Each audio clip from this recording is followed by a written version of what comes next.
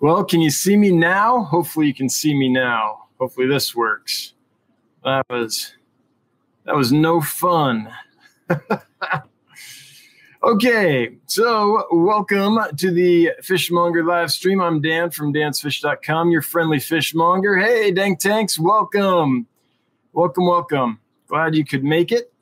Daryl, thanks for coming over. Dank is first to the tank. Yeah, it was pets for you, but apparently, hey, Lumpy Dog, apparently I can't start a live stream anymore the regular way. So I spent a lot of time this week playing around with it, trying to fix it. And I thought I had fixed it, but I guess I hadn't fixed it.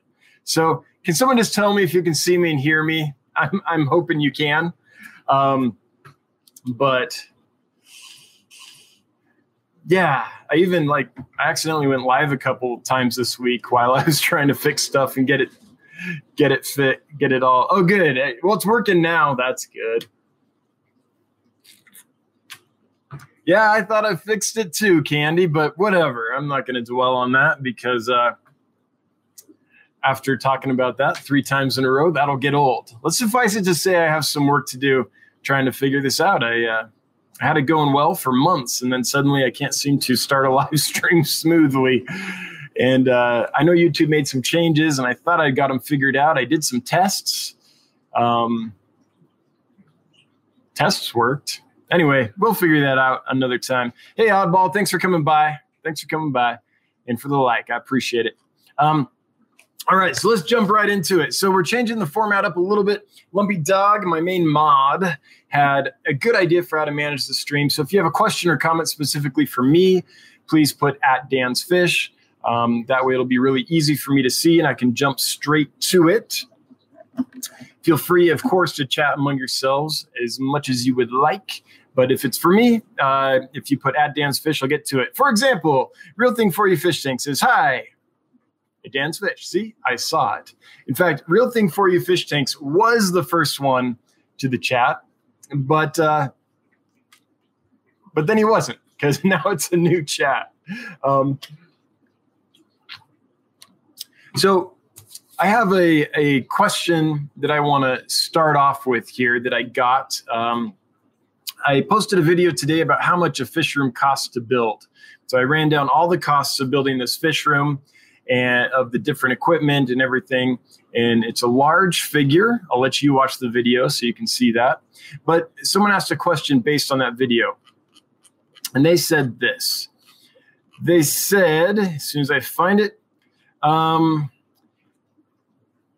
okay, I want to come up with an auto water change system and could use your guidance. My tap water is 8 to 8.2 pH and extremely hard. I keep some South American cichlids, 1 tank of shell dwellers, several shrimp tanks, and multiple high-dollar pleco tanks. Everything I keep requires different water. Some are okay with tap, others need RO. My challenge has been trying to come up with a system that I can auto top off or auto water change all the tanks while meeting their specific water chemistry needs. That is quite a challenge. So I want to talk about that. So if you're doing an automated system, how do you do that while keeping different tanks at different parameters? And it can be done, it's just tricky. So I think there's a couple things to think about here. The first is really digging down and seeing if you truly do need to change your water parameters. I've lived in areas with really, really super hard water and super soft water. And in hard water, which this water is, the person that asked this question has hard water, pH of around 8. In hard water, you can keep almost any soft water species, and it's not a problem. You run into a problem sometimes if you're trying to breed the fish. So let's assume that this person doesn't just want to keep the fish, which you can totally do in hard water, but that they also want to breed them. So in that case, yes, we have to find a way to do this. So the first question I would have is it okay to do it semi-automated or does it need to be fully automated? If you want it semi-automated and you're trying to get different parameters of water to different tanks, then that's fairly simple. You can plumb your tanks and put a standpipe that's about, I don't know, 2/3 of the way up the aquarium, halfway up the aquarium, however large of a volume of water change you want. And then you can put a PVC ball valve on the outside of that. And that way, to do your water changes, this is what my old fish room was down in here when I was keeping discus. To change the water, I just turned those ball valves, and the water in the aquarium would drain down until it reached the height of the standpipe in the tank. And then I turned the valves and fill them. So that was not quite an auto drain, but kind of. It didn't take long to go around the fish room and just turn some ball valves. So it would drain. And then to fill it up, what you would do is unfortunately, I think you're going to need several different water storage containers. So you'll need your soft water container, you'll need your warm water container, and you'll need to get your chemistry in each of those containers just right. But then what you can do is just have a long hose attached to that. Not like a little hose, that would take forever. But if you have, larger tanks, 20 gallons or over, I'd get a large hose, like 1.25 inches, and put it on a pump in each of those water storage containers, and then run that to the different aquariums. And you can then put soft water in the soft water tanks and hard water in the hard water tanks.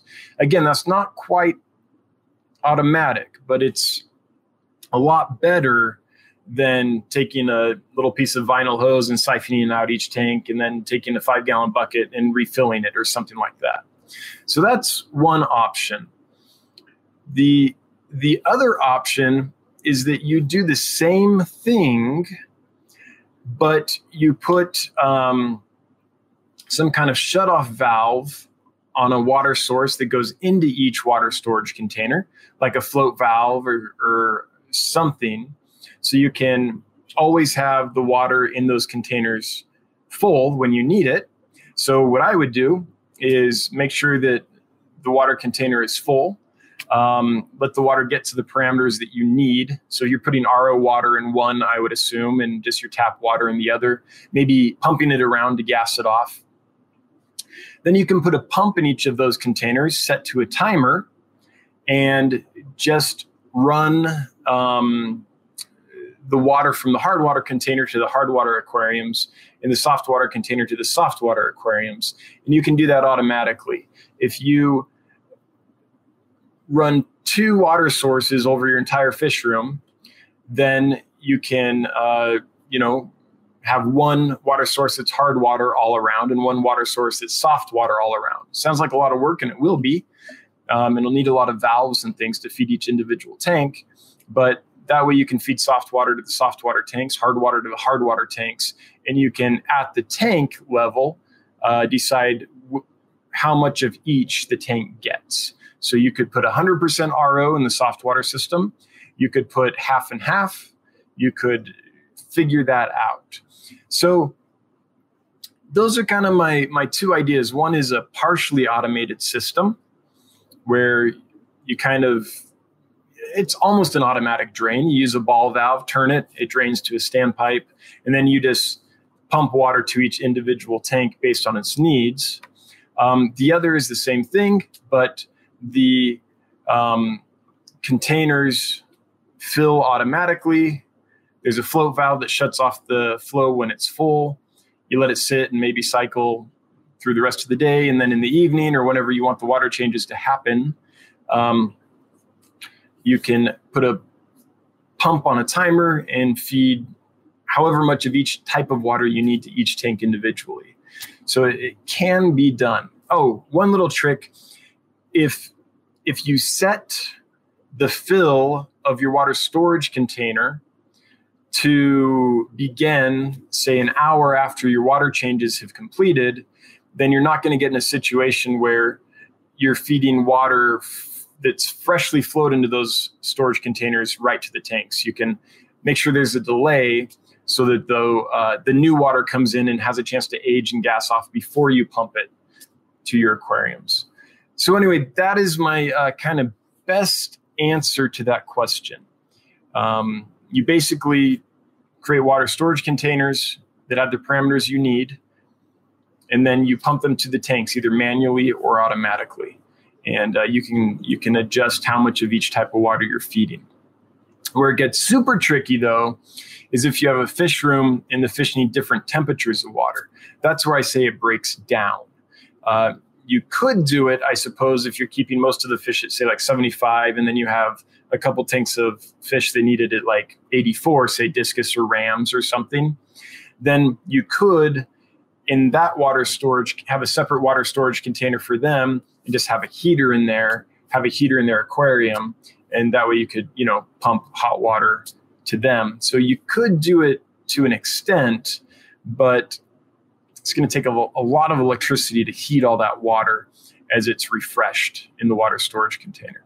So anyway, those are my thoughts on that question that I had.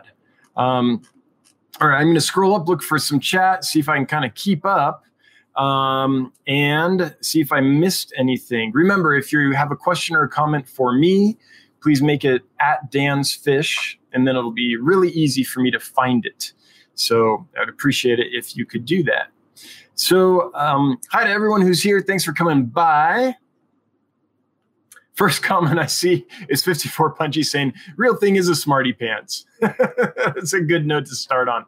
By the way, 54 Punchy, glad you could make it to a live stream. For those that don't know, 54 gave me all these plants behind me in this aquarium, at least most of them. And I'm really grateful for that. And she's my Wyoming neighbor, just lives on the other side of the state. So glad you could make it. Glad your work schedule let you do that. Let me link to the fish room build video there so you can see how much it costs to build this fish room item by item. Because when I went to build this fish room, I had a hard time finding that information, and it would have been really nice to have. So I put it out there. Yeah, it's out there. It's a little personal how much you spend on stuff, but it's not that personal. And I think the information is useful to folks.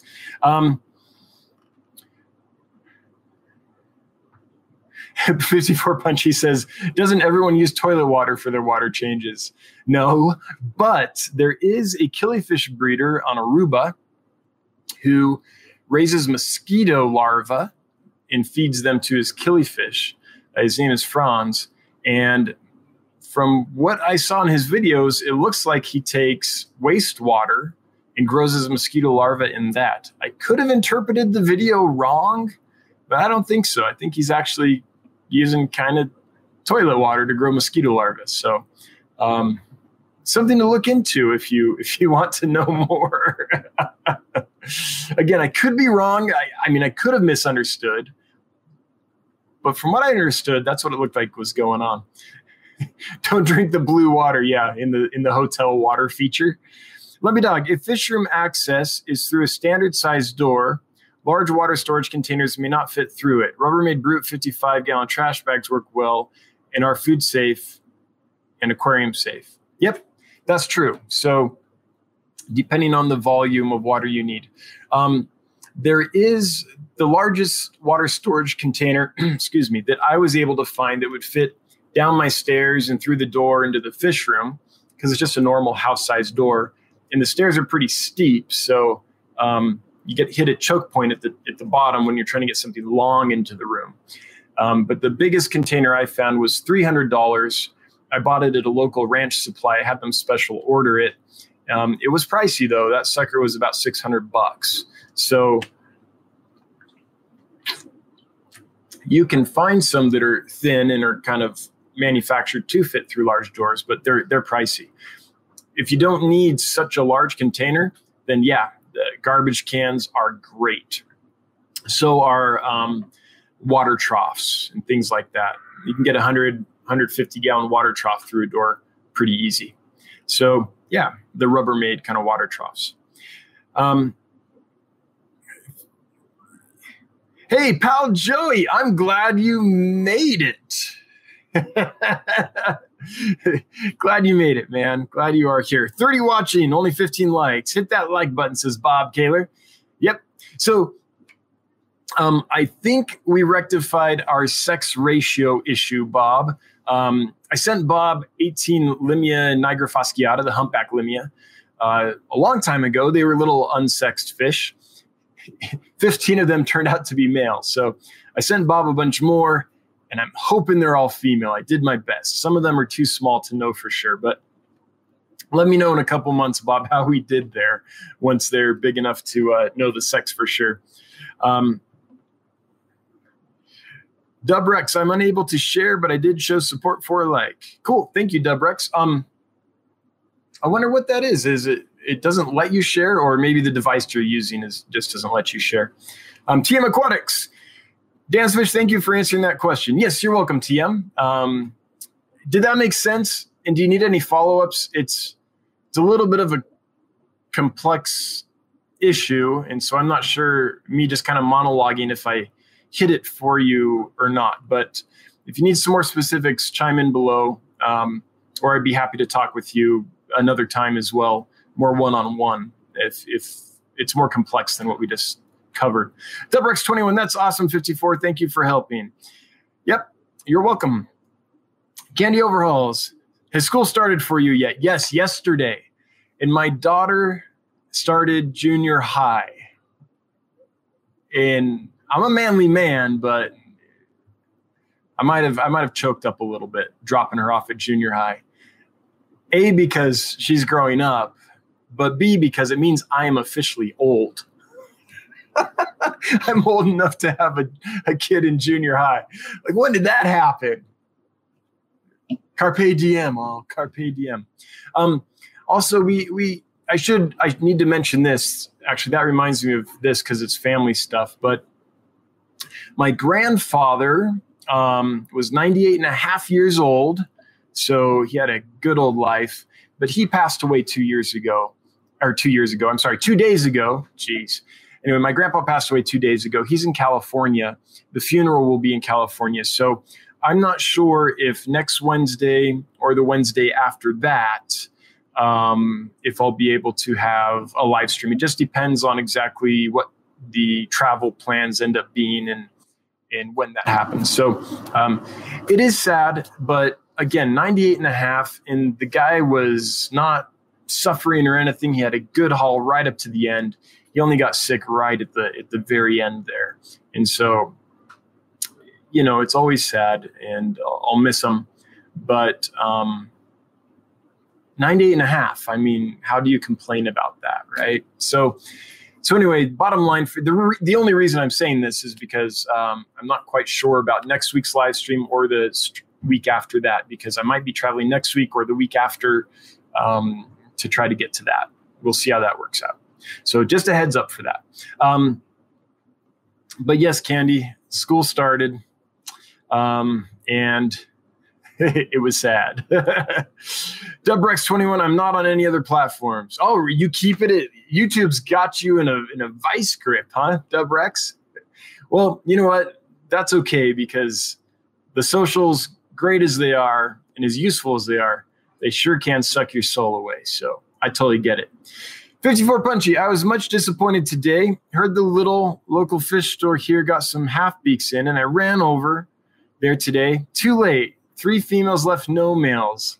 One dead and another not looking good. Oh man, I'm sorry about that. Half beaks are awesome. I wonder if LRB has any available yet. I know he was trying to breed some. It's a fish that isn't difficult to get. It's on the lists a lot, but it is difficult to get good quality ones. They often come in rough, and they take some real TLC to get back to thriving oftentimes. So, but yeah, those are an awesome fish. I have kept those in the past. Never got the fry. I think the parents just ate them lickety split. I probably needed more plants in that tank, but sorry, Punchy. Sorry you missed that. And that little store, I wonder, would they let you do a little video tour of that so people can see what a store in Wyoming looks like? Just curious. That could be fun. Once more, if you have a question or a comment for me, please be sure to make it at Dan's Fish. Just that way it'll pop out. I can see it. And I don't get lost in kind of the banter that folks do among themselves in the chat. Banter is great, but it's probably pretty boring to watch me as I have to scan through a bunch of banter to get to a question or comment. So at Dan's Fish will get it right to me. Amber Purvis, hey, Dan, thank you so much for the rubra. Yeah, I'm glad that they made it to you. They are gorgeous and so bold. Hopefully they'll breed for me as well. I have hundreds of half-moon Dumbo babies right now, getting obsessed with the wilds. That's awesome. So Amber contacted me and asked if I would send her some Betta rubra.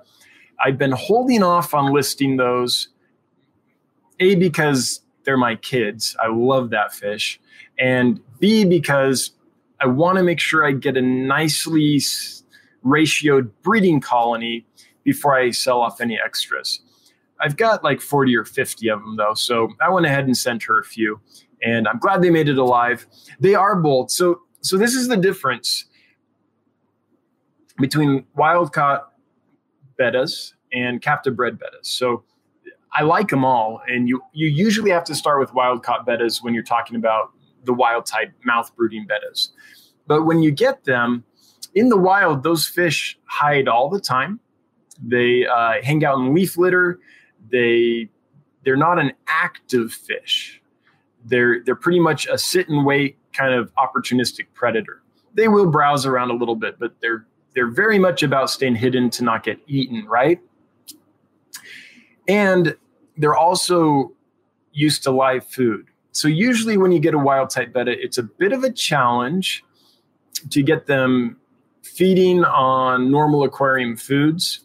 I always have to feed them live food and frozen food, and to get them out and about and feeling comfortable. But when you raise captive bred ones, that all goes away. They get, from the get-go, they're used to you. They'll eat flake food. They'll eat pellet food. They're not picky at all. Mine will even eat Repashy. And so all it takes is getting that F1 generation, and you'll get some bold, out there, in your face, up at the front begging for food bettas. And kind of like we're used to with betta splendens, right? Except for wild type bettas, you can keep in a group. They're not as aggressive to each other. So Amber, so glad to hear that they made it to you okay. Now, I did go ahead and post, I think, 10 of them at dansfish.com for sale because I have enough that I think I can sell 10 of them or so and still get that breeding group out that I need to. I am keeping the largest ones for myself because I need to get the right sex ratio when I select them. So the ones I'll be sending out are maybe just under an inch. They're not sexing out yet. They're not fry by any means, but they're not fully grown. They aren't fully colored. So just a heads up, if you're interested in those, that's what you'll be getting, not like a large fully colored fish. Okay. 54 Punchy says, after getting quarantine all set up and hatching some BBS for them. Oh no. That's too bad, 54. I'm so sorry to hear that. You did all the work and then they came in and you couldn't get them. Flynn's Fish Forum. One of my brothers is a pilot for the big Canadian airline and he's based in Toronto, so I see him rarely. And then my other brother goes to university on the other side of Canada tomorrow. I'm sorry, Flynn, but I'm glad you're here. Glad you made it. Lumpy Dog, sorry to hear about your granddad. Yeah, 98 and a half. He would have been 99 this December. So thank you. I appreciate that, Lumpy Dog. But again, the guy had a great life, and we were able to go spend some time with him last summer and stuff. So I kind of said goodbye last summer. I figured that would be the last time I saw him. Thanks, Flynn. Thanks to everyone for the condolences. It's really going to be a celebration, though, when we go to this funeral. Yeah, it's going to be sad, but the guy had an awesome life. He was a happy dude, so it's mostly going to be a celebration. My high play goes, Dana. My name is now Dana, apparently. Well, I'm never going to live that down. Dan, I want to come take a tour of your fish room. Well, Mile High, I want you to come take a tour of my fish room, so anytime you want, come on over. Be warned that I've sold out of tons of fish. I still have fish in almost every tank, but basically just to keep them cycled. I don't have a ton of like rare stuff right now. I don't have a ton of like, holy cow, I never thought I'd see that in person type stuff. So it's mostly some common stuff just to keep the tanks alive until the Nigerian order comes. So just be warned that that's happening, but you're still welcome. If you're like, yeah, I still want to see the systems and stuff, come on up anytime. Or if you're like, ooh, I don't know, that sounds boring, then I'll let everyone know when the Nigeria order gets here and gets settled in, and then I'll have tons of cool fish to see. So, but you're welcome to come on up anytime, Mile High. And that kind of goes for everyone. My home's a pretty open place. People are in and out quite a bit. So I just need some warning. I just need a heads up and to communicate with you and set up a time, and then it's totally fine. I'm happy to have people over, happy to show the fish room to folks. 54 Punchy, it would be a short video. Oh yeah, of that little store. Yeah, pet stores in Wyoming aren't the biggest, that's for sure. Lumpy Dog at Dan's Fish. Did you find any female Santa Maria Endlers yet? So Lumpy Dog, thanks for sending me that link. I've just decided to develop my own strain. The only females that I'm aware that might be are that fella in Florida that posts on Aquabid. I feel like, though I'm already pretty far along, and you know what, I need to do an update video and show you what I'm getting now. So the generation I'm getting now is so close. It is basically pure Santa Maria. I've just got a generation or two to go through to get it to where it's 90% pure. And then I'll probably list them as like Santa Maria 2 or something, just to differentiate the strains a little bit, because I did cross out to guppies to get back to it. Now, the original Santa Maria strain was a guppy hybrid, so it's not that big of a deal, but this strain will be slightly different, and I don't want someone to think that they're getting the pure Japanese line Santa Maria and then get them from me and find out, oh, they're slightly different. So so I'm almost there already. If anyone knows of Santa Maria females, though, that I can get in some kind of quantity and not too high a price, then I would be interested in that. I feel, though, that someone selling a pair of Endlers for $105 kind of rubs me the wrong way. I just feel like that's so opportunistic. I don't know.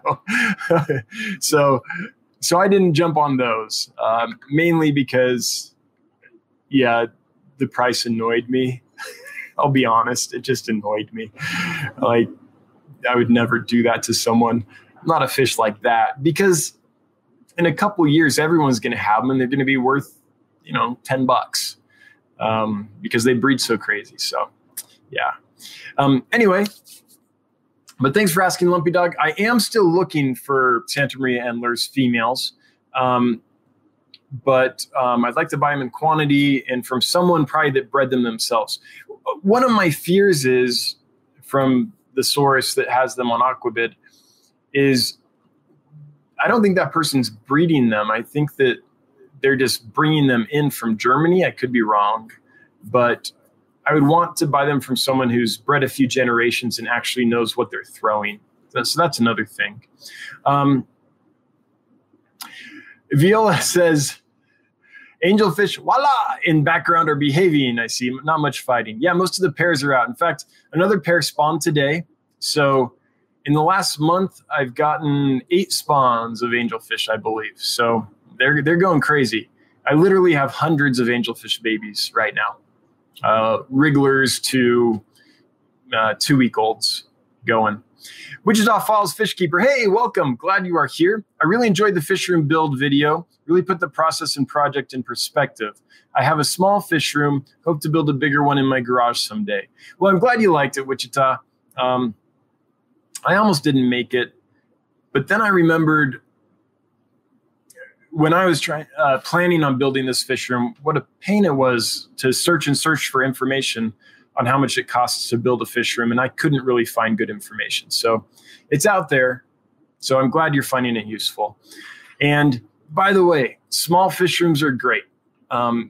It doesn't have to be a large fish room to be enjoyable, to, take your heart pressure down after a hard day at work, to, 3 tanks in a room, that could be a legit fish room for sure. 1 large tank in a room could be legit fish room. So yeah, no worries about that. I got a couple comments in response to that video on YouTube that was like, oh man, now, like, basically the gist of it was like, oh man, my fish room sucks. And I was like, no, your fish room's great. My first one, again, it was in my bedroom as a kid.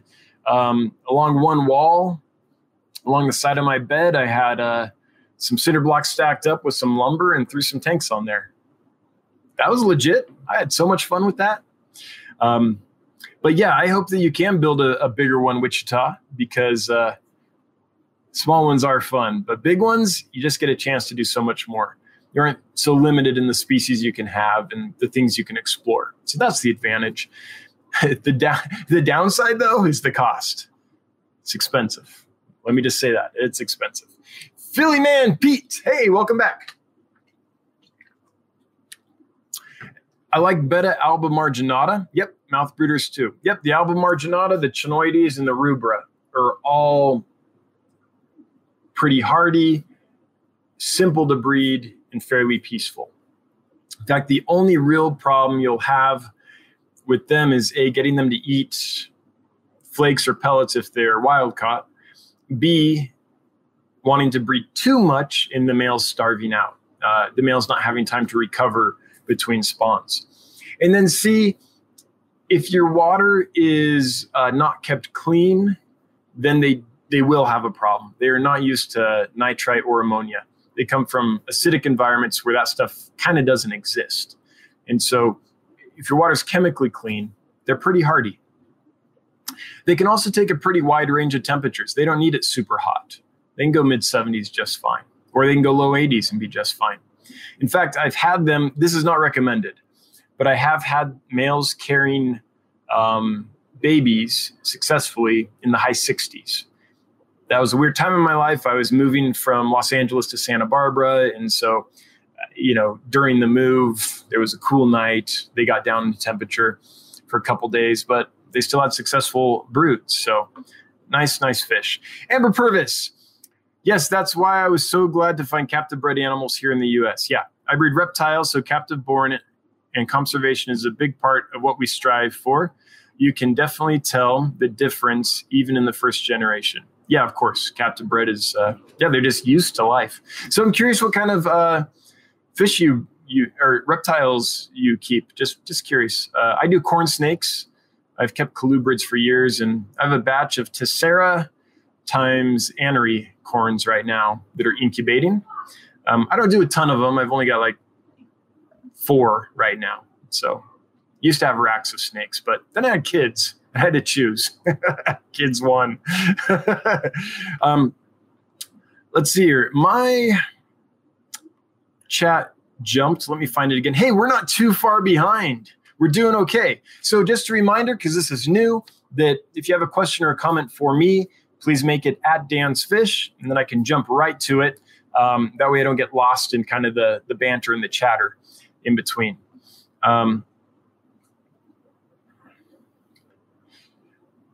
Let's see here. So, Lumpy Dog, thank you for posting the Betta rubra that are available at the store. I think there's only 10 of them or so. I'm going to wait till I get my spawning group separated before I offer the rest. Lumpy Dog, my hearing is getting bad. Did Dan say ban Mile High plecos from chat? What's Mile High doing? What's he doing? I don't know, but I'm sure it's tons of fun and shenanigans. Pebs 13 have to go, need to work. I miss summer. Well, gots to pay the bills. I understand. Thanks for coming by. Mile High, that's okay.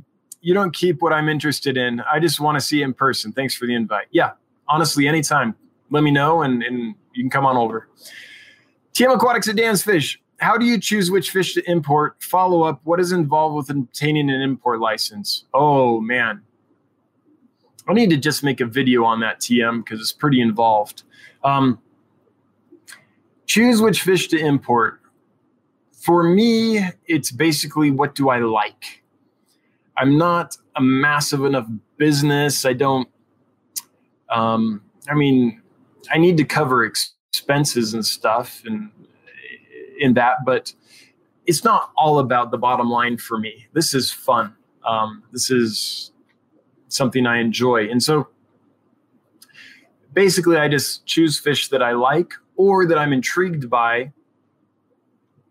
Maybe there's fish that I've never kept yet, but I've read about and I'm interested in, and I'll try some of them too. But mainly I just get stuff that I think is cool. Unless sometimes you have no control though. So a while ago I brought in some fish and I ordered my favorite platy, domesticated platy, is a, what is it called? A calico neon yellow. So it's a yellow calico platy with neon on it. Super shiny, super bright colored. I love that fish.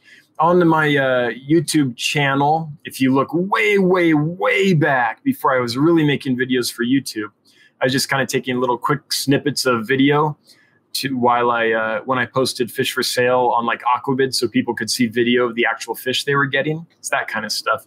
But if you look way back, you can see some groups of those like eating zucchini and stuff.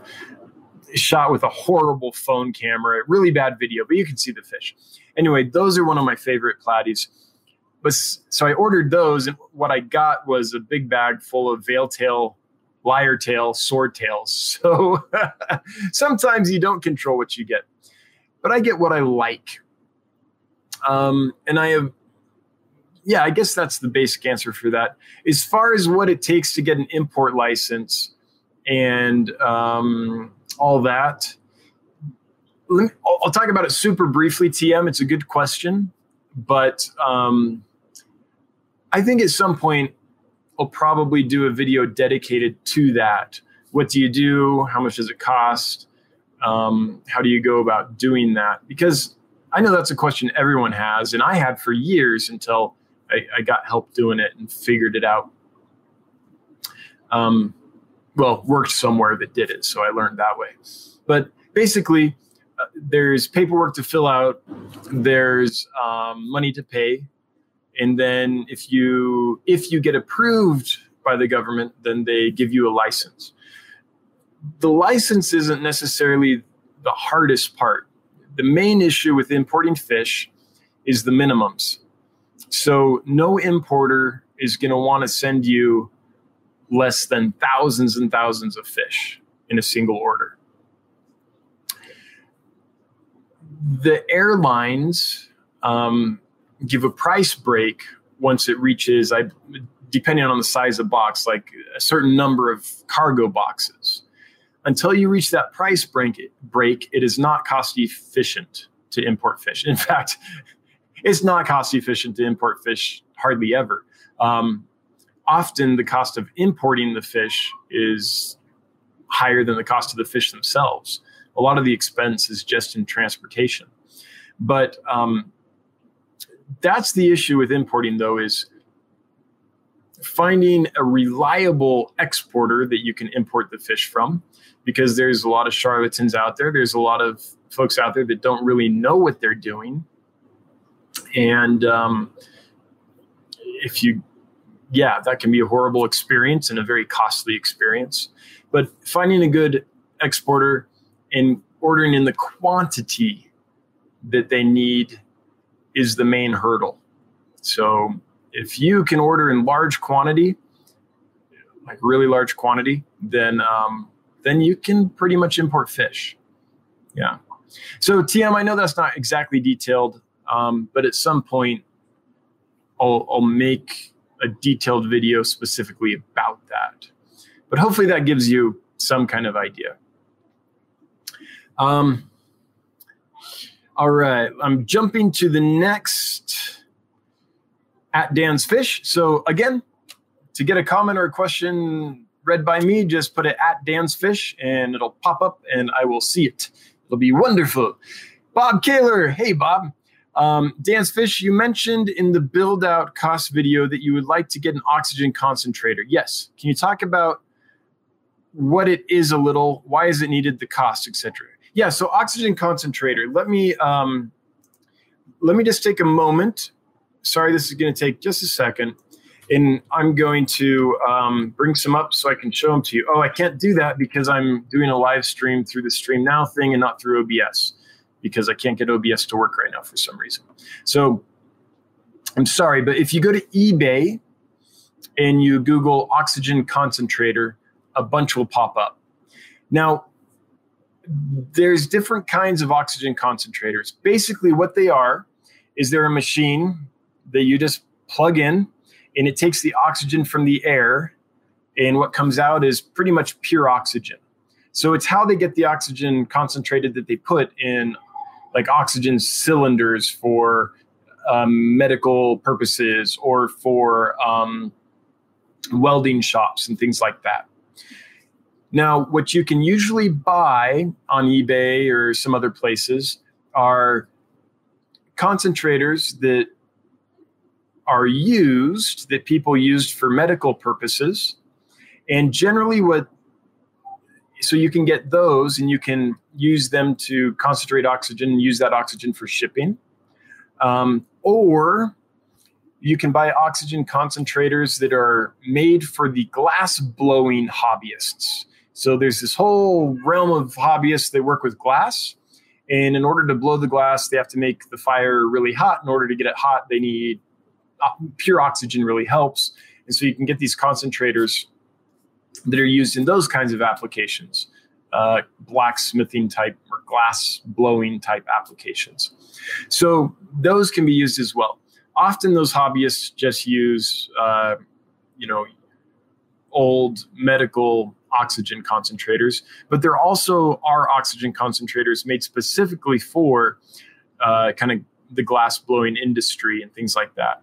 And then you can get up to another level of oxygen concentrator, which is used in industry, like gas shops use to concentrate oxygen to put it in canisters and sell it to welding supply warehouses and things like that, or to hospitals for their patients, things like that. So the advantage of an oxygen concentration machine is that it's not super pressurized. So what I have here, let me just show you. This green thing right here, that's what I currently use to put pure oxygen, well, pretty pure, it's like over 97% pure oxygen, into the fish bags when I prepare fish for shipping. The big disadvantage is that's a highly pressurized unit.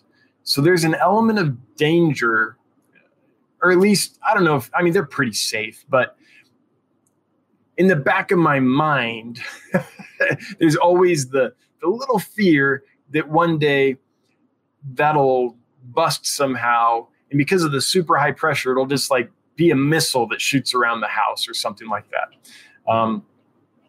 Or if there was ever a fire and that thing caught, it would basically blow up.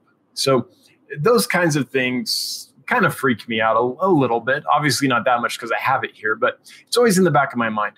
So, and also, if you don't know how to use them well, they can be dangerous. So if you don't know how to use a regulator and control the release of the oxygen and things like that, it can be a dangerous thing to have.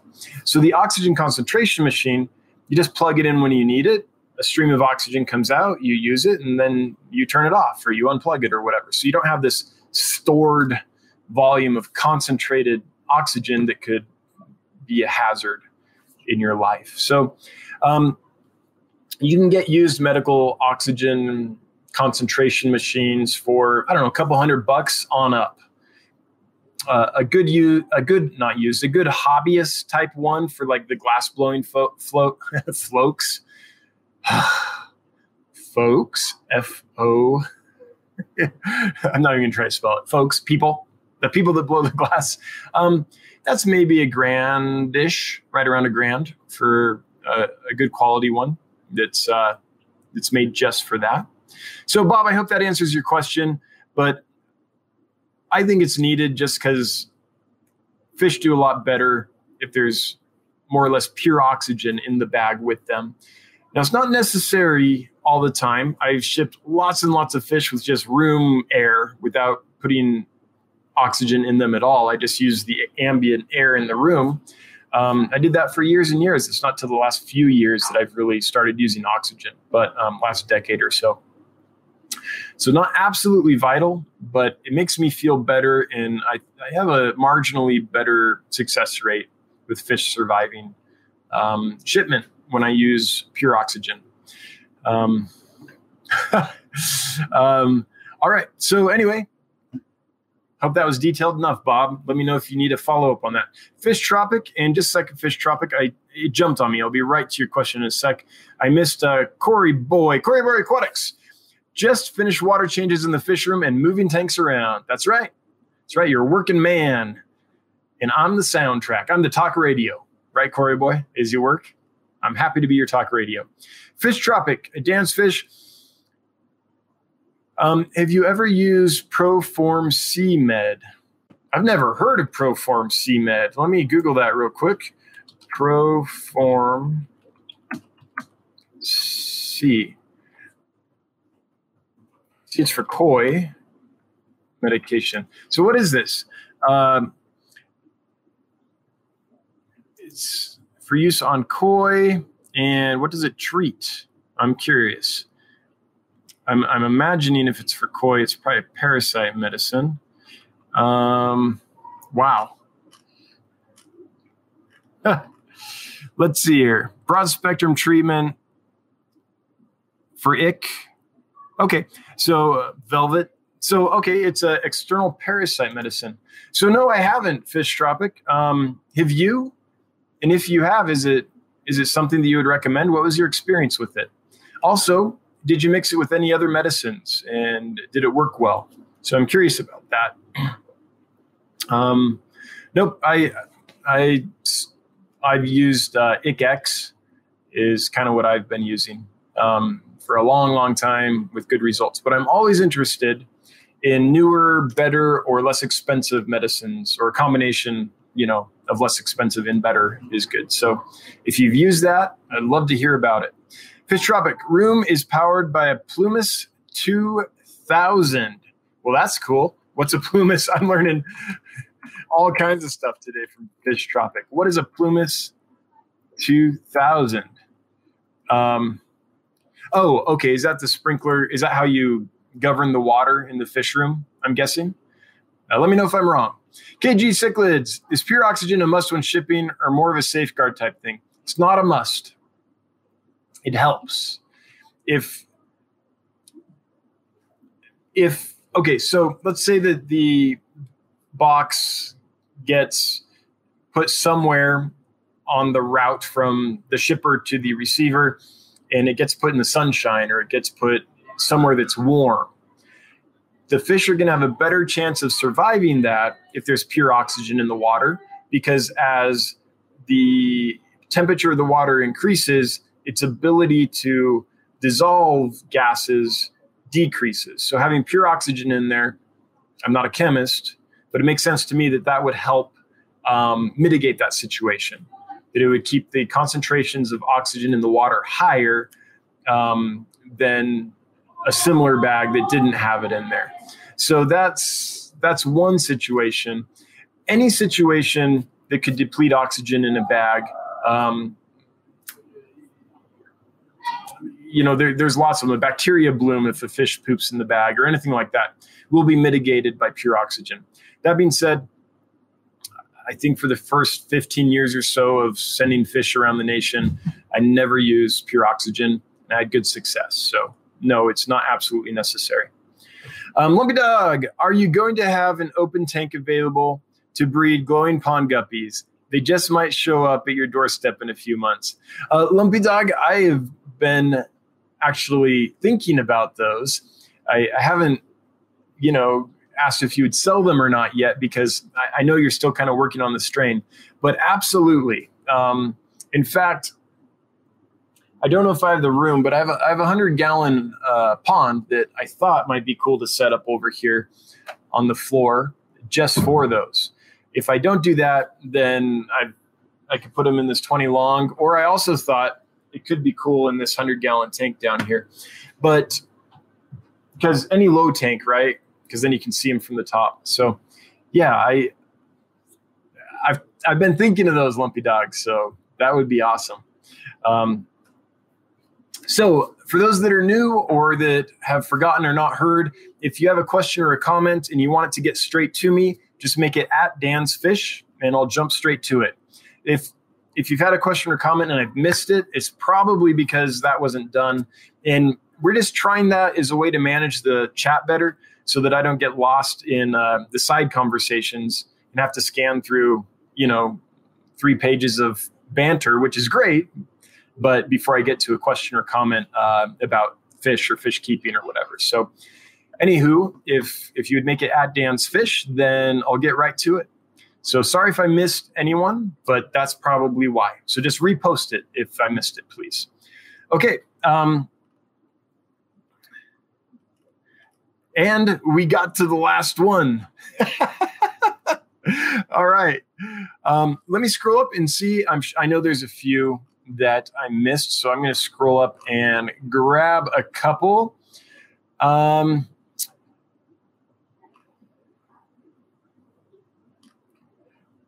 But see, this is why, because the scrolling takes so long and it's boring to watch, right? So that's why it prevents this problem. All right. So can you hear my kids upstairs? They've been super loud. They're having a good time.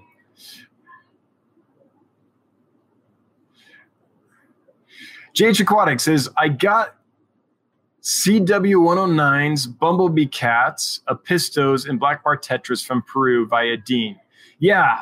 So JH, I'm super excited about those. Did you get any of those blue tetras, those little blue tetras? I of course haven't seen them in person, but from the video, they look like they'd be really cool. Like they're silver, and then at the right angle, they turn bright blue or something like that. So that is a great haul. And I can't wait to see them, JH. I can't wait for the videos. That is going to be awesome.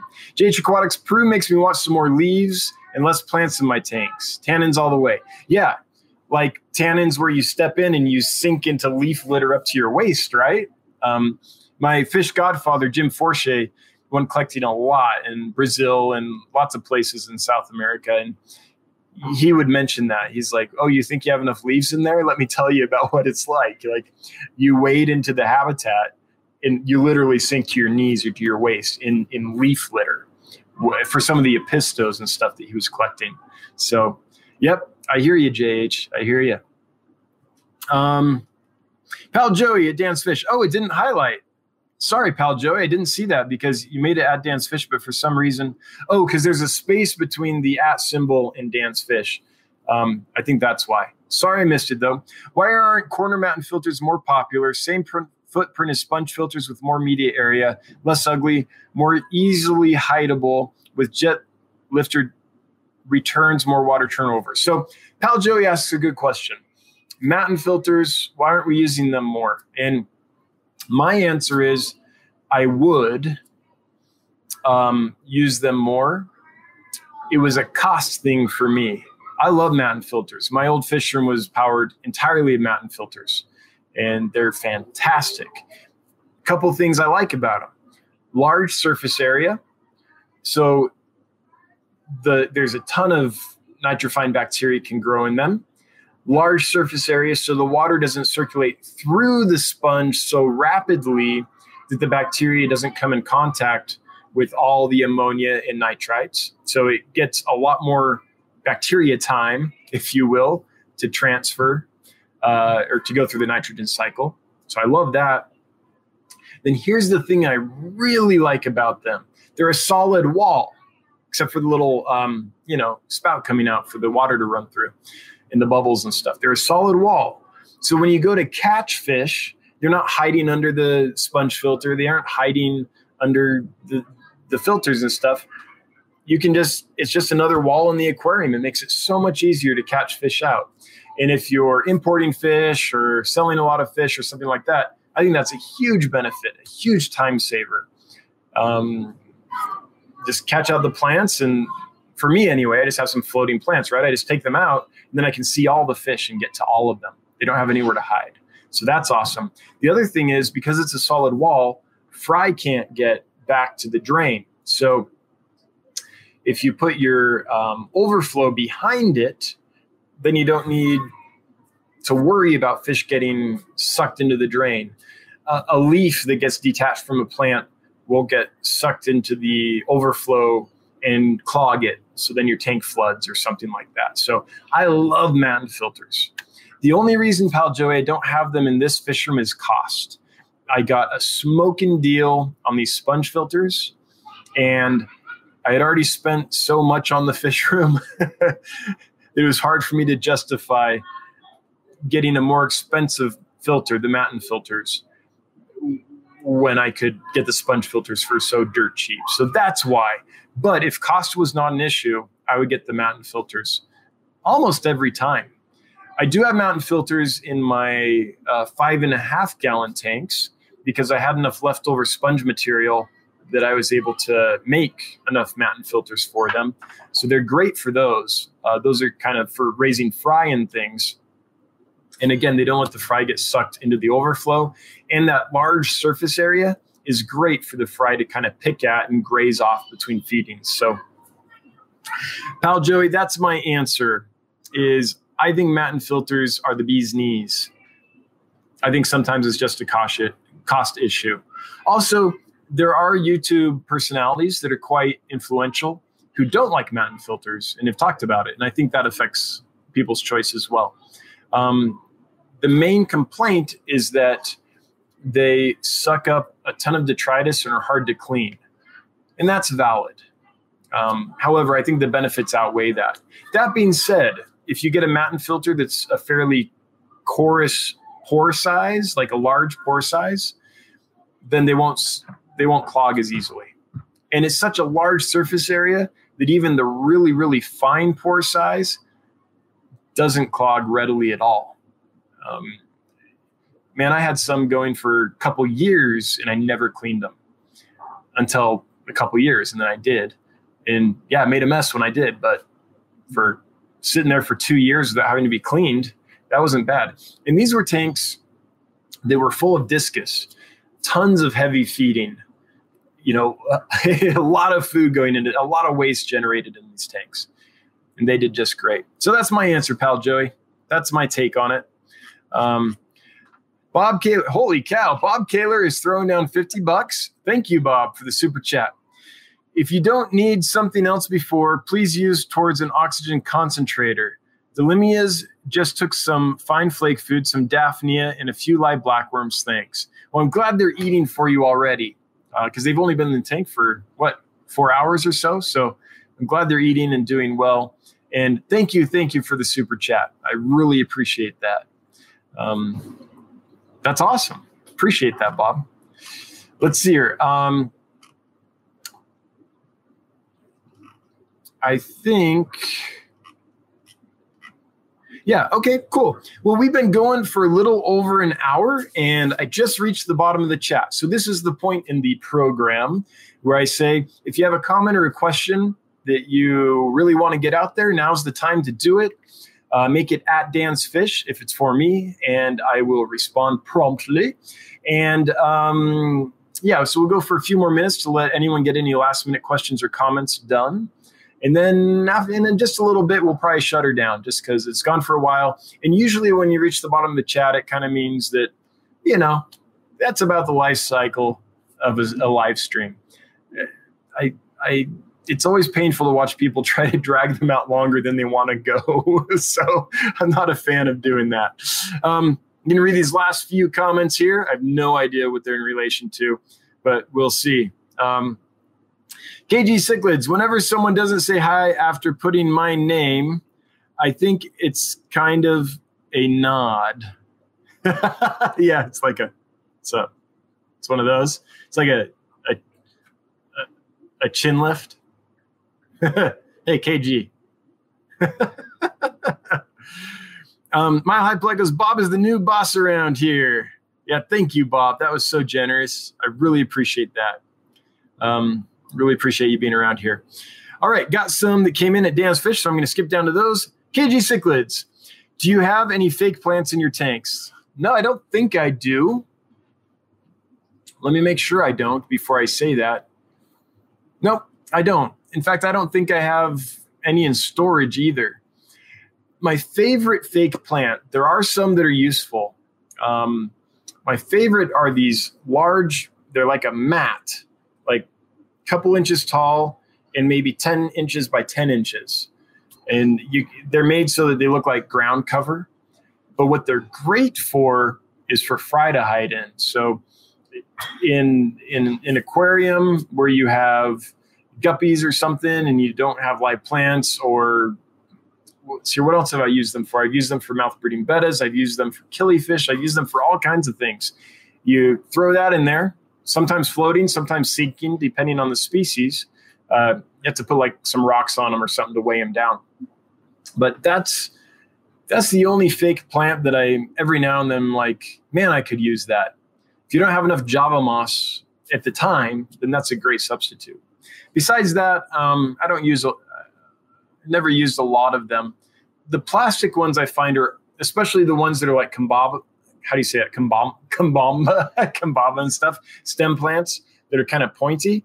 They're actually a little hard. Like sometimes I worry that the fish will get actually injured on them.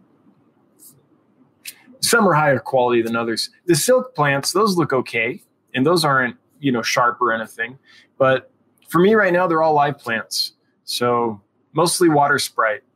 Although I am getting quite a bit of Java moss going. So once I get a little more, I might be able to send some of that out. But that's going to be a while. That stuff grows so slow. Anyway, KG, that's the answer. I guess I could have just said no. Debrex21. When talking about plants, should I be saying leaves or leaves? Well, you're talking to a guy that knows very little about plants. So I'm going to pop that over to someone in here that their life is plants. So someone here that's deep into plants, let us know. Is it leaves or leaves? I've always said leaves, Leaves, I think. But my mother is kind of British, and so I don't know if that's a British thing. Several of the words she says are kind of British things. So I don't know if that's a British thing or a correct thing. Corey Boy Aquatics. When you don't auto water change, do you use cold water or hot and cold water? How do you mix the water to keep the temp? Okay, so it can be really simple or it can get complex. The simple way, before I had any equipment, was I'd take a 5-gallon bucket. I'd take a little thermometer. I would put in a mix of hot and cold water from my tap and put in the thermometer. And if it was pretty close, that's what I used. Add some dechlorinator, stir it around, dump it right in the tank. So that's the low-tech method, and I did that for years. I do think it's always better if you can allow the water to gas off and kind of be mixed around, bubbled, or a pump running in it or something for several hours before you put it in the aquariums. That just allows it to stabilize before it goes in the tank so that change doesn't happen in the tank. But for a long time, when I first started out, that's what I'd do. 5-gallon bucket, kind of hot and cold water, put my hand in it. Got pretty good at sensing the temperature with my hand to about the right temperature, fill up the 5-gallon bucket, check the temperature with the thermometer, and go for it. So that's one way to do it, Corey Boy. In this fish room, I use a mixing valve, which is similar to what you would use on a shower, say. So I just set it to a certain temperature, and I've got a thermometer there so I can check it periodically and make sure it hasn't deviated from that. In freezing cold winter, heat of summer, I've never had to adjust it once it was set. That's worked great. And I would always err on the side of the water being slightly too cold than slightly too warm if you're using the, mix method in the bucket. So those are my thoughts, Corey boy. Hopefully I answered that completely. Let me know if I missed something or if there's any follow-up or if I misunderstood the question. I do that sometimes. Let me dog. Any plans to get into breeding and selling shrimp? Nope. I do want to get my colony of cherry shrimp kind of back up to size and stable, but mainly that's because cherry shrimp are wonderful to use when you're incubating fish eggs. Like right now I have a million angelfish eggs, and one of the issues you have with those is that some of them are not going to be fertile. So they're going to turn white and go bad on you. If you have some that are fertile and they're surrounded by a bunch of eggs that are infertile, then you can lose the fertile eggs as well. Cherry shrimp are great because you put them in the container and they will actually eat the kind of infertile eggs, but not bother the fertile eggs. So it's a good way to manage spawns up until the hatching point, is to put them into a colony of cherry shrimp or put a few cherry shrimp into the egg incubation container, if you will. So I love cherry shrimp and Neocaridina and Caridina type shrimp for that. You don't want to use like grass shrimp or ghost shrimp or other shrimp that kind of have the big pinchers, this thing going on, because they will eat the fertilized eggs and the infertile eggs. So that being said, I love shrimp. I've raised several in the past. I do like them. This mythical order from Nigeria that I keep saying will happen. Once that happens, I have thought that if I have a few empty 20 longs or a few of the 30-gallon breeders that I don't need to use to house that order, that one thought I've had is to set some of those up as some shrimp tanks. So it's kind of, I have to wait and see how this other plan goes. And then if I have the ability in the space, then I might do some shrimp because I do like them. So no hard plans, but kind of a constant tickle in the back of my head about, when and how to get some shrimp going again. All right. So that's it. Everybody, thanks for being here. I'm going to shut it down in just a second here. I do want to say the video I released today, I think, is a very special video. It has a lot of information in there that most people wouldn't share. It's about what it costs to build a fish room. I go through each piece of equipment in the fish room, and I tell you exactly how much it costs. And it's a lot for this fish room. And it doesn't have to be. I want to say that. You can make a fish room out of used tanks and some cinder blocks with some lumber on it, and that's great. Okay, it doesn't have to be. But I wanted to share with everyone what this is because I know a lot of people are interested in making a fish room that's automated, and I thought it would be useful to release that information. So I usually don't plug my videos on my live streams, but I think the video about the fish cost breakdown or the fish room build cost breakdown, I guess, is one that is useful and I think important for a lot of people. So I do want to say that's there.